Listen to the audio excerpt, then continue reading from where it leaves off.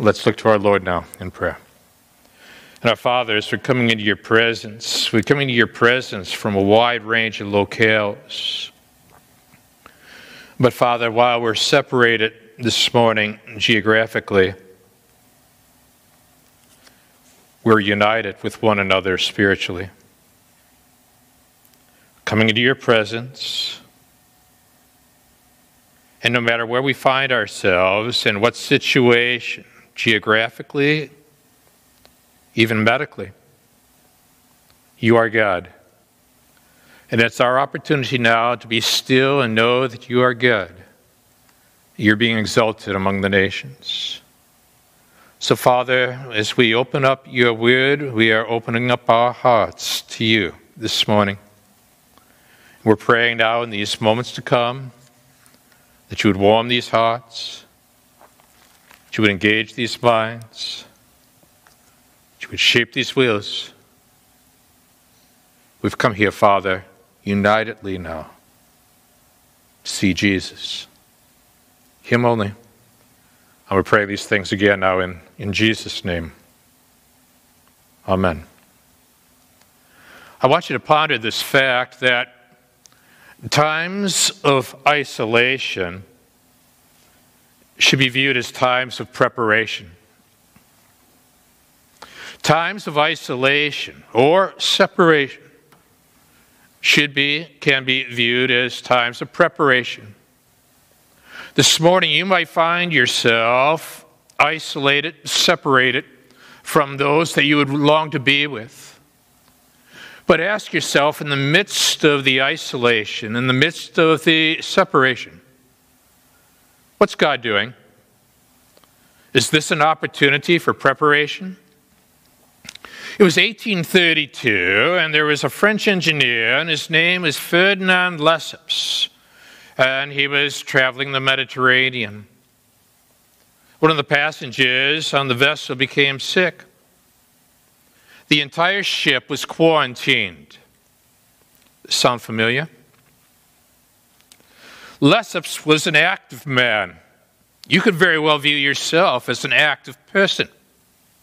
And so the confinement was affecting him, and his ability to be able to do what he wanted to do was frustrating him.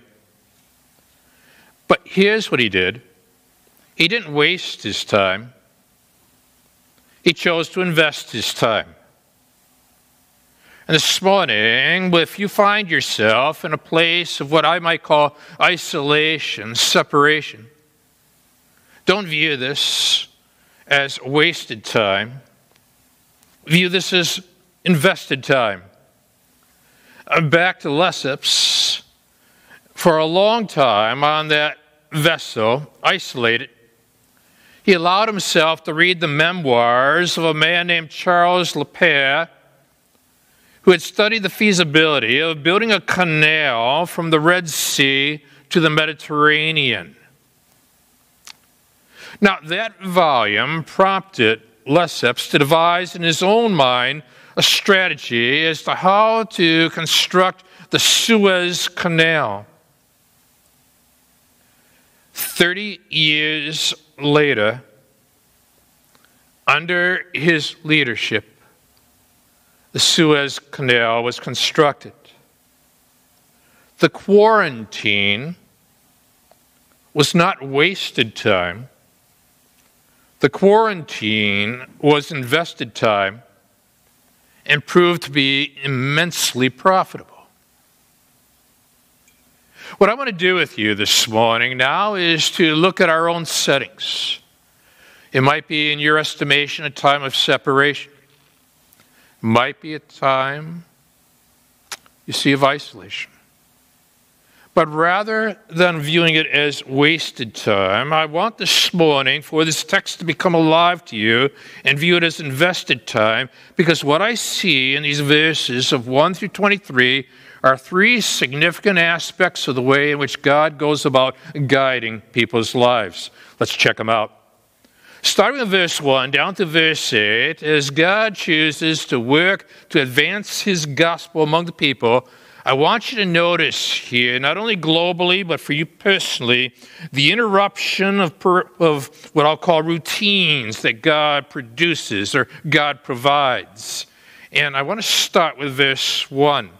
And you might want to note this with me if you have the opportunity of exploring some of the pictures that are being made available to us, that right there in verse 1, you and I are told that at Caesarea there was a man named Cornelius, a centurion of what was known as the Italian cohort.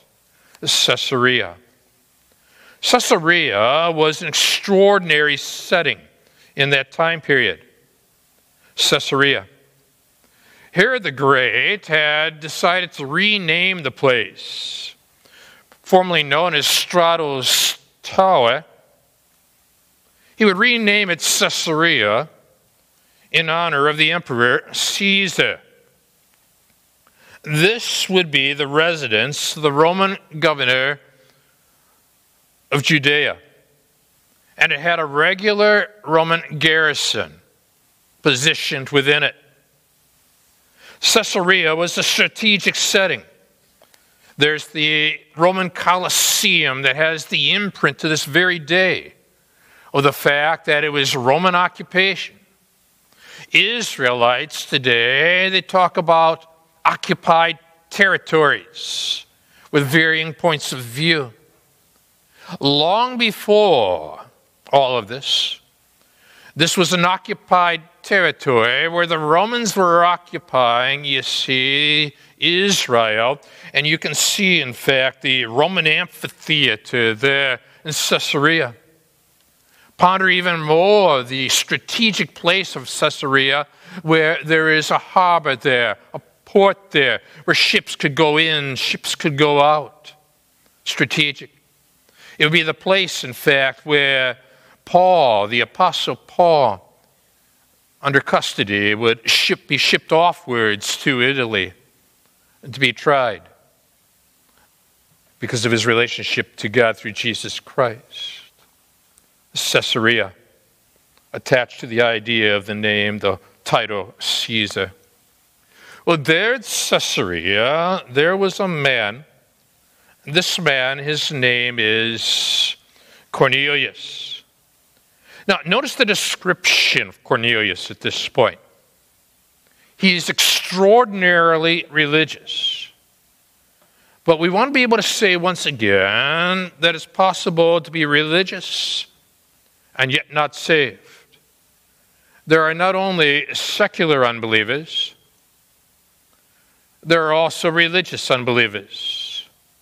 And somewhere on what I will call the full spectrum of discipleship, God is working within this man's life, within this man's heart, and he is inching him towards that threshold where he's going to put faith and trust exclusively in Jesus Christ as his Lord and Savior. Have you done that this morning? Have you put your faith exclusively in Jesus Christ as your Lord and as your Savior? Don't settle for simply being a religiously oriented individual who has extraordinary interest in God. More than interest in God, you want to develop a relationship with God. And that's by putting faith and trust in Jesus. You're in verse 2. At this point, he hasn't crossed the threshold, has he? And yet he's described here as devout. A devout man. Second of all, you and I are told here that he feared God with all his household. He's obviously having a religious impact upon those who live with him. Notice his concern for social activity in the region. He gave alms. This is very typical of people within the Middle East. He gave alms generously to the people, which means then that as a Roman leader, he was giving alms to the Jewish citizenry. He was building up, in other words, a sense of rapport within the social climate. And they respect him for that. and he prayed continually to God. He's religious, but he's not yet saved. But in verse 3, what you and I are now told at this point, that it's the 9th hour of the day. Well, the 9th hour, utilizing the Jewish hours of the day, that would put it at about 3 p.m. Because he is praying to God at this point, what that tells me then is that there has been tremendous Jewish influence upon him, because that would be the time of prayer that would be taking place within Jerusalem. It's the 9th hour. He's being clearly influenced in his approach to God, but he has not crossed the threshold yet into a relationship with God. But I notice, don't you? God breaks in. God takes the initiative. And just like in that prior chapter, where with the experience of Saul on the road to Damascus, God broke in and interrupted the routines and the activities and the plans of a religious man named Saul of Tarsus. Now, in this very next chapter, God breaks in and interrupts the routines, the methods, the ways of this Roman centurion named Cornelius. Has God broken into your life? Notice that this man's very sincere but not yet saved. This man is very fervent, but he's not yet saved. What is required now is that faith in Jesus Christ and he alone for salvation. It's the 9th hour. God chose that pivotal point in time because God has a way of strategically utilizing time to open one's eyes to what God wants to do. What's God doing right now with you personally? What's God doing right now in this world, globally? The times are in his hands. He's the owner of time. He has a strategy for time. And so it's the 9th hour of the day. He saw clearly a vision. This vision, an angel of God came, and I notice the first word that is utilized by the angel. Cornelius. Now, if you had looked very carefully with me at the prior chapter, when God broke into Saul's experience on the road to Damascus, Jesus said, Saul, Saul, why are you persecuting me? Notice how personal God is when he breaks into your life. Oh, and then there was Ananias. Ananias, we were told in chapter 9 of verse 10, he's a disciple in Damascus, feeling threatened by the movements of Saul of Tarsus. The Lord says to him in a vision, Ananias. What takes place here is this. God breaks in to lives in very personal ways. Has he done that with you? God doesn't view you abstractly. Don't view God abstractly. This is personal. This is dynamic. Right now, you're one-on-one with God. What's going on in your heart? John Wesley had to grapple with that. He thought he, as a religious man, was being used by God. He likewise was on a ship heading to Georgia, when there were some Moravian immigrants that were aboard, and Wesley was so struck by their spiritual strength. When he returned to England, he struggled with his own sinfulness, his own need for salvation, even though he was an extraordinarily religious man and had tremendous education under his belt. he received counsel from a man by the name of Peter Bola. And on May 24th of 1738, the timing was perfect. During the meeting at Aldersgate, Wesley experienced God's saving grace and then would write in his memoirs, quote, "I felt my heart strangely warmed. I felt I did trust in Christ, Christ alone for salvation. And an assurance was given to me that he had taken away my sins." God broke in. Love has a way of breaking in, doesn't it? He stared at him in terror and said, "What is it, Lord?" Now notice then, right away, he responds in the form of a question. God has got his attention. Has God gotten your attention? I wonder, has God now gotten the attention of people across the world? Where people are beginning to ask, what does this mean?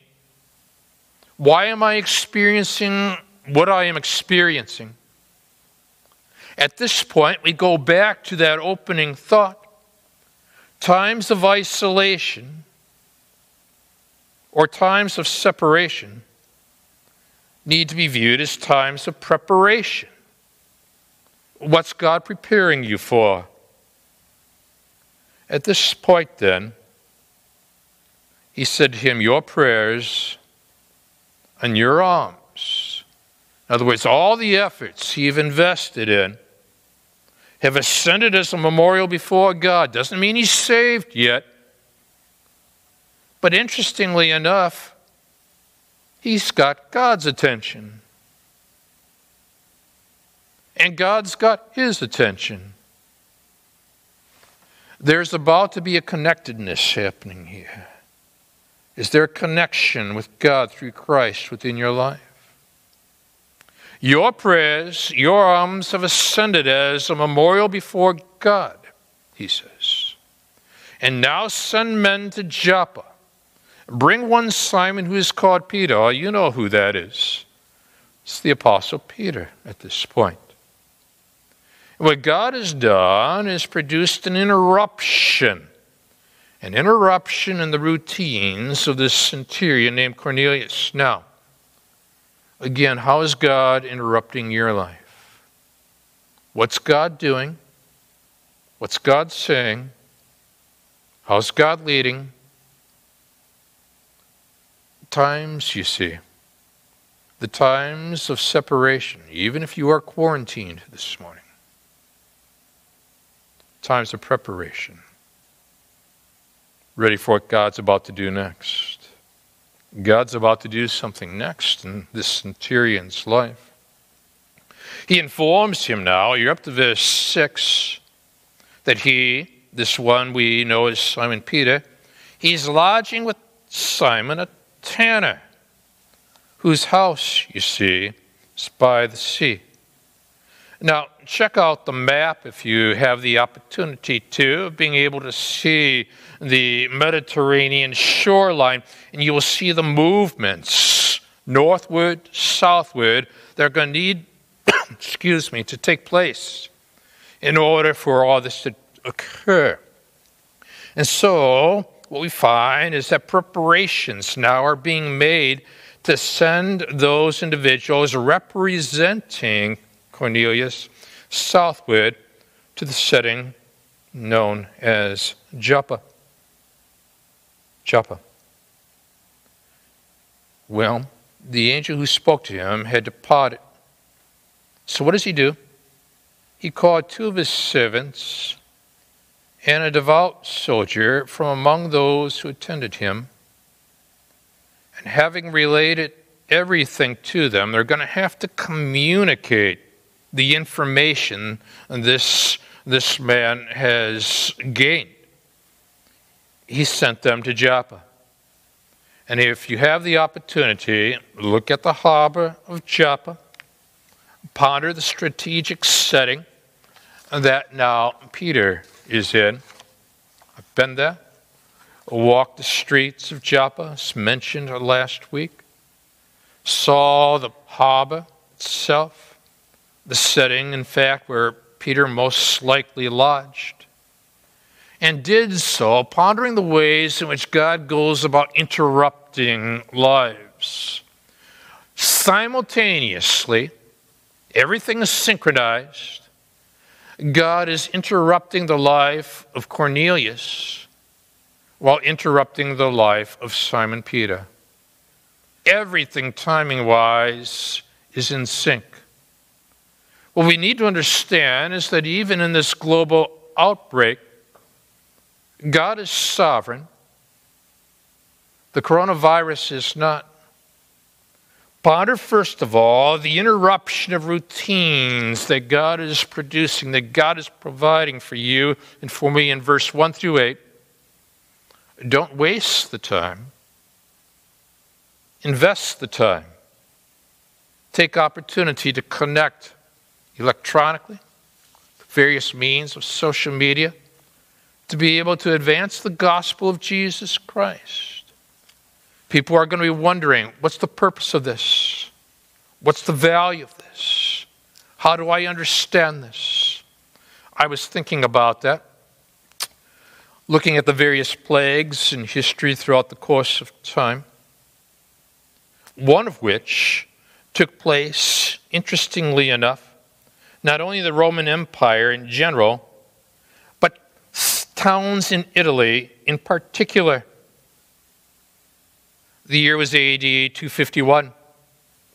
Cyprian, the bishop of Carthage, would put it like this: how suitable, how necessary it is that this plague and pestilence, which seems horrible and deadly, searches out the justice of each and every one and examines the mind of the human race.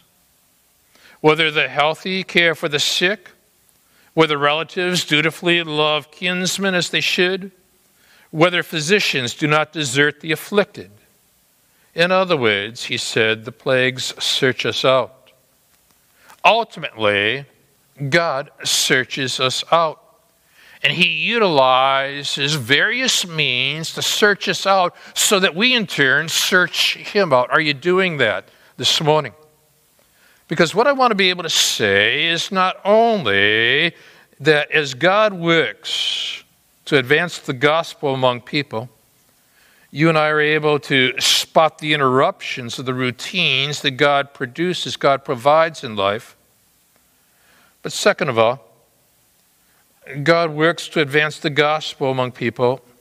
Note with me the preparations of messengers like you, like me, that present the gospel to others. The preparation of messengers that God uses in life. Synchronize the watches now. Not only is God working in Caesarea in the heart of Cornelius, simultaneously, God is working in Joppa in the heart of Simon Peter. You're up to verse 9. The next day, see how time conscious this is? The next day, as they were on their journey and approaching the city, Peter went up on the housetop about the 6th hour to pray. Again, you see the timing of the events. And he became hungry. Now, the 6th hour of the day is around noon. So just as God broke into the religious routines of Cornelius at 3 in the afternoon, simultaneously, God breaks into the noon hour mealtime preparations that were occurring right now in the mindset, at least, of Simon Peter. Simon's hungry. So God's going to utilize his hunger. How's God going to go about doing that? In verse 10, he became hungry, wanted something to eat. What's God going to offer him? Something kosher? While they were preparing it, he fell into a trance.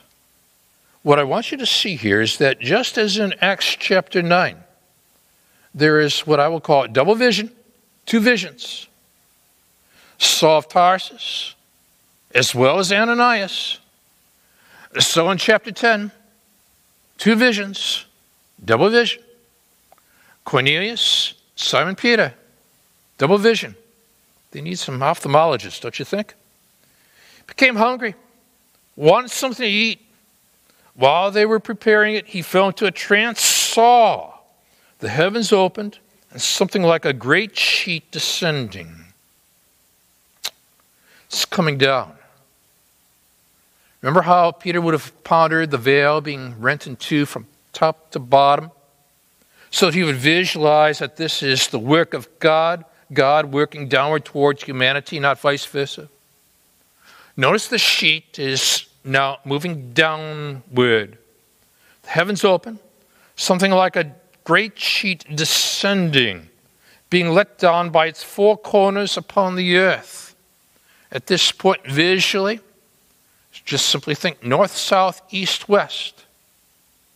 God is, in essence, making a visual statement globally. Peter, be still. Know that I am God. I will be exalted among the nations. Psalm 46, verse 1. What's he going to do? In it were all kinds of animals, you and I are told in verse 12. He's hungry. And look what's on the menu here in Joppa. Reptiles. Birds of the air and the likes, all kinds of animals, you were told in verse 12. And there came a voice to him. Now God is now operating both verbally as well as visually as well as verbally. Now the voice comes and says, rise, Peter, kill and eat. Now notice with me in this vision that now Peter's name is mentioned. Cornelius' name is mentioned. Prior to that in chapter 9, Saul of Tarsus' name was mentioned. Ananias' name was mentioned. In other words, God is speaking personally. It's God speaking personally through his word to you this morning. Peter, rise, Peter, kill and eat. But Peter said, oh, this is so Peter. By no means, Lord. You ever try to pull that one off? By no means, Lord. You ever try to say no to the Lord? Graham Scroggie, remember the story? Describes a situation where after he had been expositing God's word, at the end of a worship service, he was walking to the back and he heard a young woman saying, no, Lord. No, Lord. No, Lord. Dr. Scroggie in Great Britain, very wise, extraordinarily gifted pastor, paused as he stood there talking with her, and he said, in a sentence, you can say no. And in another sentence, you can say, Lord. But you cannot in the same sentence say no, Lord. He is either Lord or is not Lord. She was so taken aback. He walked away, but minutes later he came back and heard her saying, yes, Lord. Yes. Yes, Lord. Yes. Is there something that you have been saying no to in relationship to your God, where now you need to be saying yes to your Lord? Well, Peter, who has shown tendencies of this because he, upon hearing that Jesus Christ intended to go to the cross, used a similar approach with Jesus in Matthew chapter 16. Still showing his ways, still showing his nature. Once again, you find this but Peter statement here in verse 14. God has spoken, but Peter said, by no means, Lord. But now he's going to have to readjust the whole mindset of who is Lord of his life. He now uses his religious traditions, his religious customs as an argument. I've never eaten anything that is common or unclean. Don't allow for your religious traditions to get in the way of what it is that God wants to do in you, with you, through you, for you. Notice here at this point, Peter has not understood that at the cross of Jesus Christ, an expiration date has been established for the ceremonial law that God had proclaimed. The gifted professor, Dr. Walter Kaiser, in his volume on the promised plan of God, talks about the fact that Scripture informs us that we're not to be viewing cleanness as cleanliness. Simply put, Walt Kaiser tells us, quote, cleanness meant that the worshiper was qualified to meet Yahweh. Unclean signified that the person lacked the necessary qualifications to come before the Lord. The doctrine was closely aligned with the teaching of holiness. Be ye holy, for I, the Lord your God, am holy. Similarly, holiness in its positive aspect was a wholeness, a life entirely dedicated to God and set apart for His use. So now, what God is doing is synchronizing two lives, one Jewish, one Gentile, so that they will become one people of God, sharing in common Jesus as Savior, Jesus as Lord. So what does God have to do with Peter? Well, he's going to have to address him a second time. And there you see it now in verse 15. Voice came to him a second time. What God has made clean, do not call common. And this happened 3 times. Folks, does this sound familiar? Simon Peter, do you love me? There was a threefold aspect to that question, wasn't there? Evidently, Peter had to deal with the fact that there was a pattern to the way in which God had to address his heart, his life. Because in verse 16, this happened 3 times. And the thing was taken up at once to heaven, came down from heaven, taken up from heaven. It's reading about an army captain who, after a battle, was discussing the events of the day with his officers, and he asked them which soldier, in their opinion, had been the most outstanding. And some of them mentioned about a particular individual who had fought with bravery. Others had suggested one fighting man and then another. But the captain said, no, you're all mistaken. The best man in the field today was a soldier who had lifted his arm to strike an enemy, but when he heard the trumpeter sound retreat, he dropped his arm without striking the blow. That response to the general's command was the noblest thing done today. If you feel like this time period of isolation has been, in essence, a retreat, understand that in obedience, we don't merely retreat from life, we re-engage for life. But we wait for the commander's orders in order to re-engage.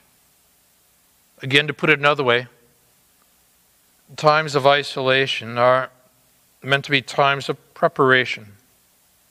God shuts us in not to hurt us, but to help us, you see. You and I we're pondering the significance of what's occurring here. We're thinking about what God is saying here. We're up now to the third aspect of the way in which God guides lives. And we have to understand part and parcel that it has to do with the advancement of the gospel. Because thirdly, as God works to advance the gospel among people, we've noted, number one, the interruption of routines that God produces in 1 through 8. Number two, the preparation of messengers that God uses in 9 through 16.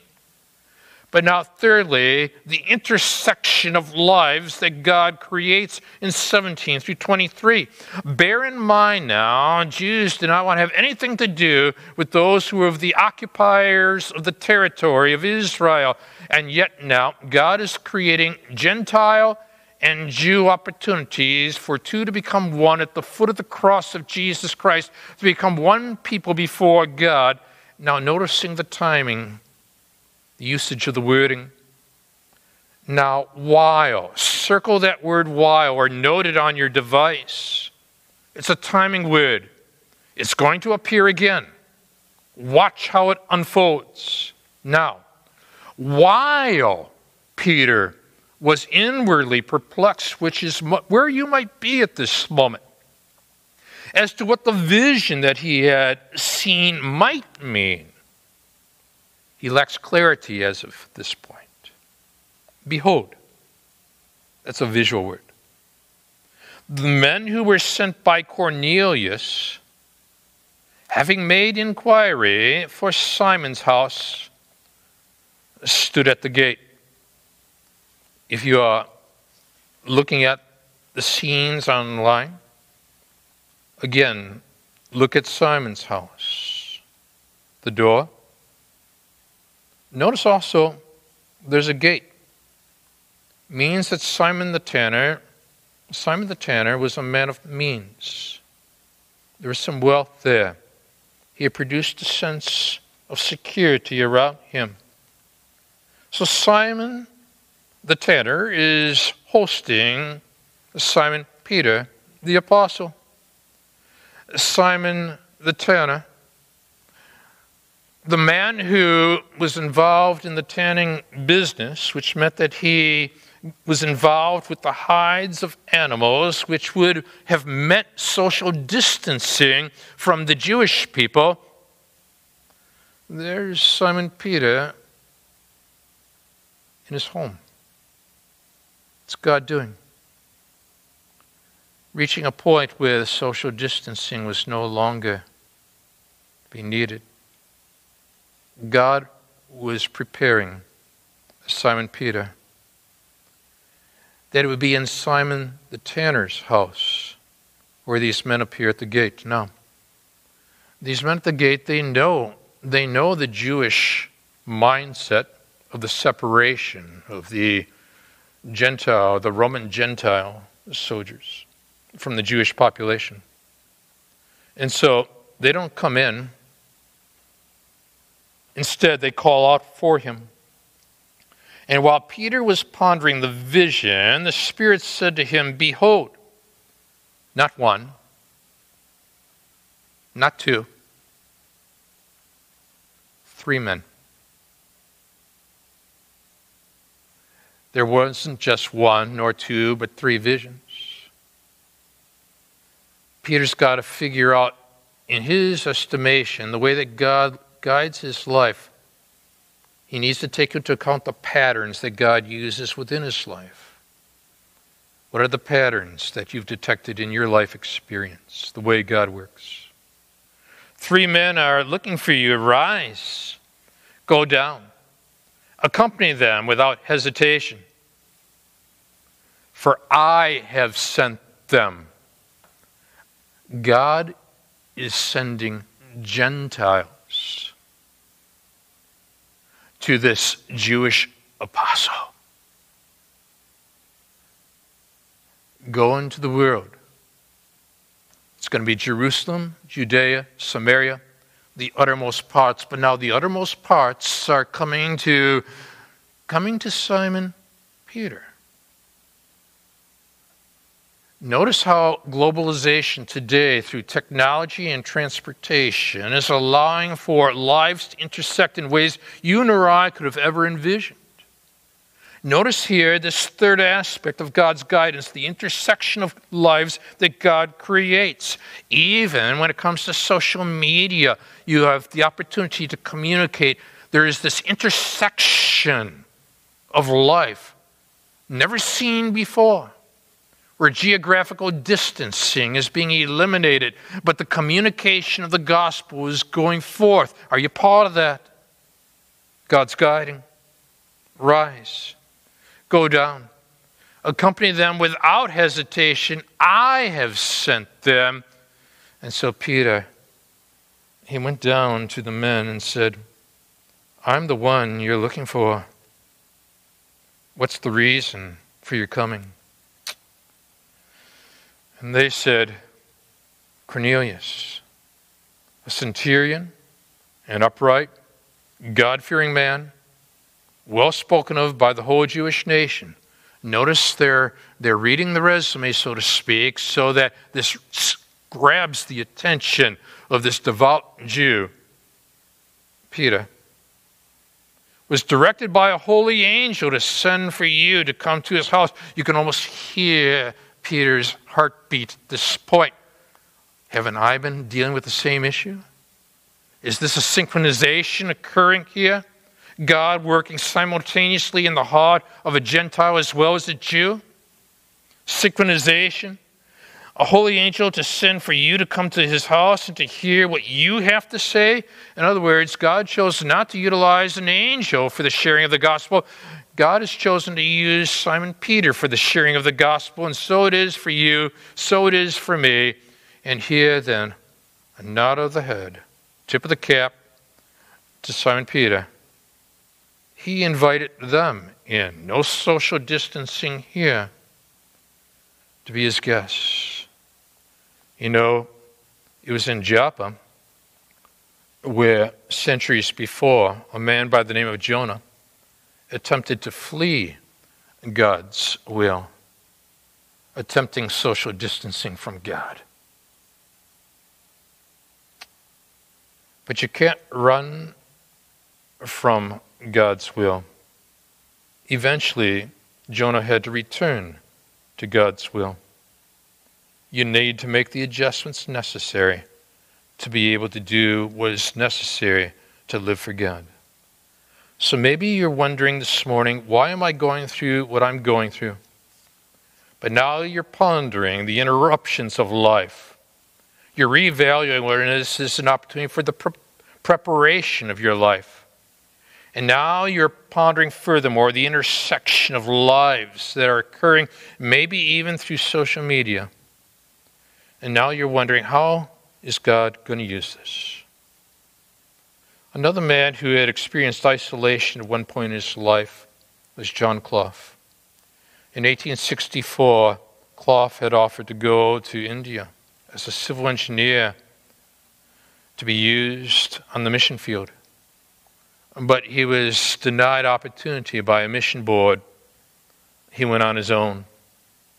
And so all he did was his work of civil engineering, hoping to be used by God, eventually in a land that he believed he had been called to. 13 years later, it became apparent why God had called him. During a great famine of 1876, 1877, it was his civil engineering degree that won him the appointment to supervise the digging of the unfinished Buckingham Canal, enabling him to hire thousands of starving people, securing them wages so they could buy food, and as a result, simultaneously offered them scriptures and shared with them the good news of Jesus Christ.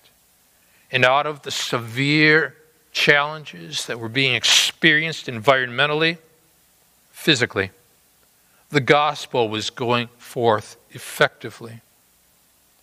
For you see, you and I need to understand that God has placed us in this time, in this setting, maybe in your own isolation, for such a time as this.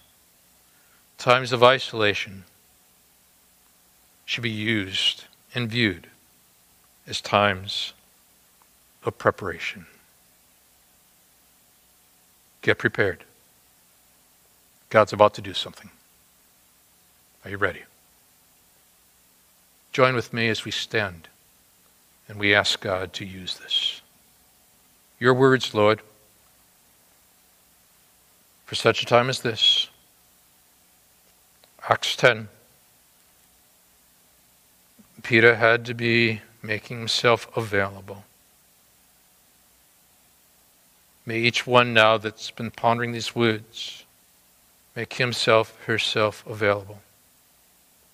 Maybe there's been interruptions now to life, their work, their health, the rhythms of everyday experience. But in the interruptions, Father, there's preparations for life. Show us how to live for you. And when we live for you, we live well. And help us, Father, now to understand the intersections of life. You might be preparing us today for what we will be experiencing relationally tomorrow. May we use your word now to make a difference in other people's lives. And we'll give you, Father, all the praise, all the glory. In Jesus' name, amen. God bless you. Amen.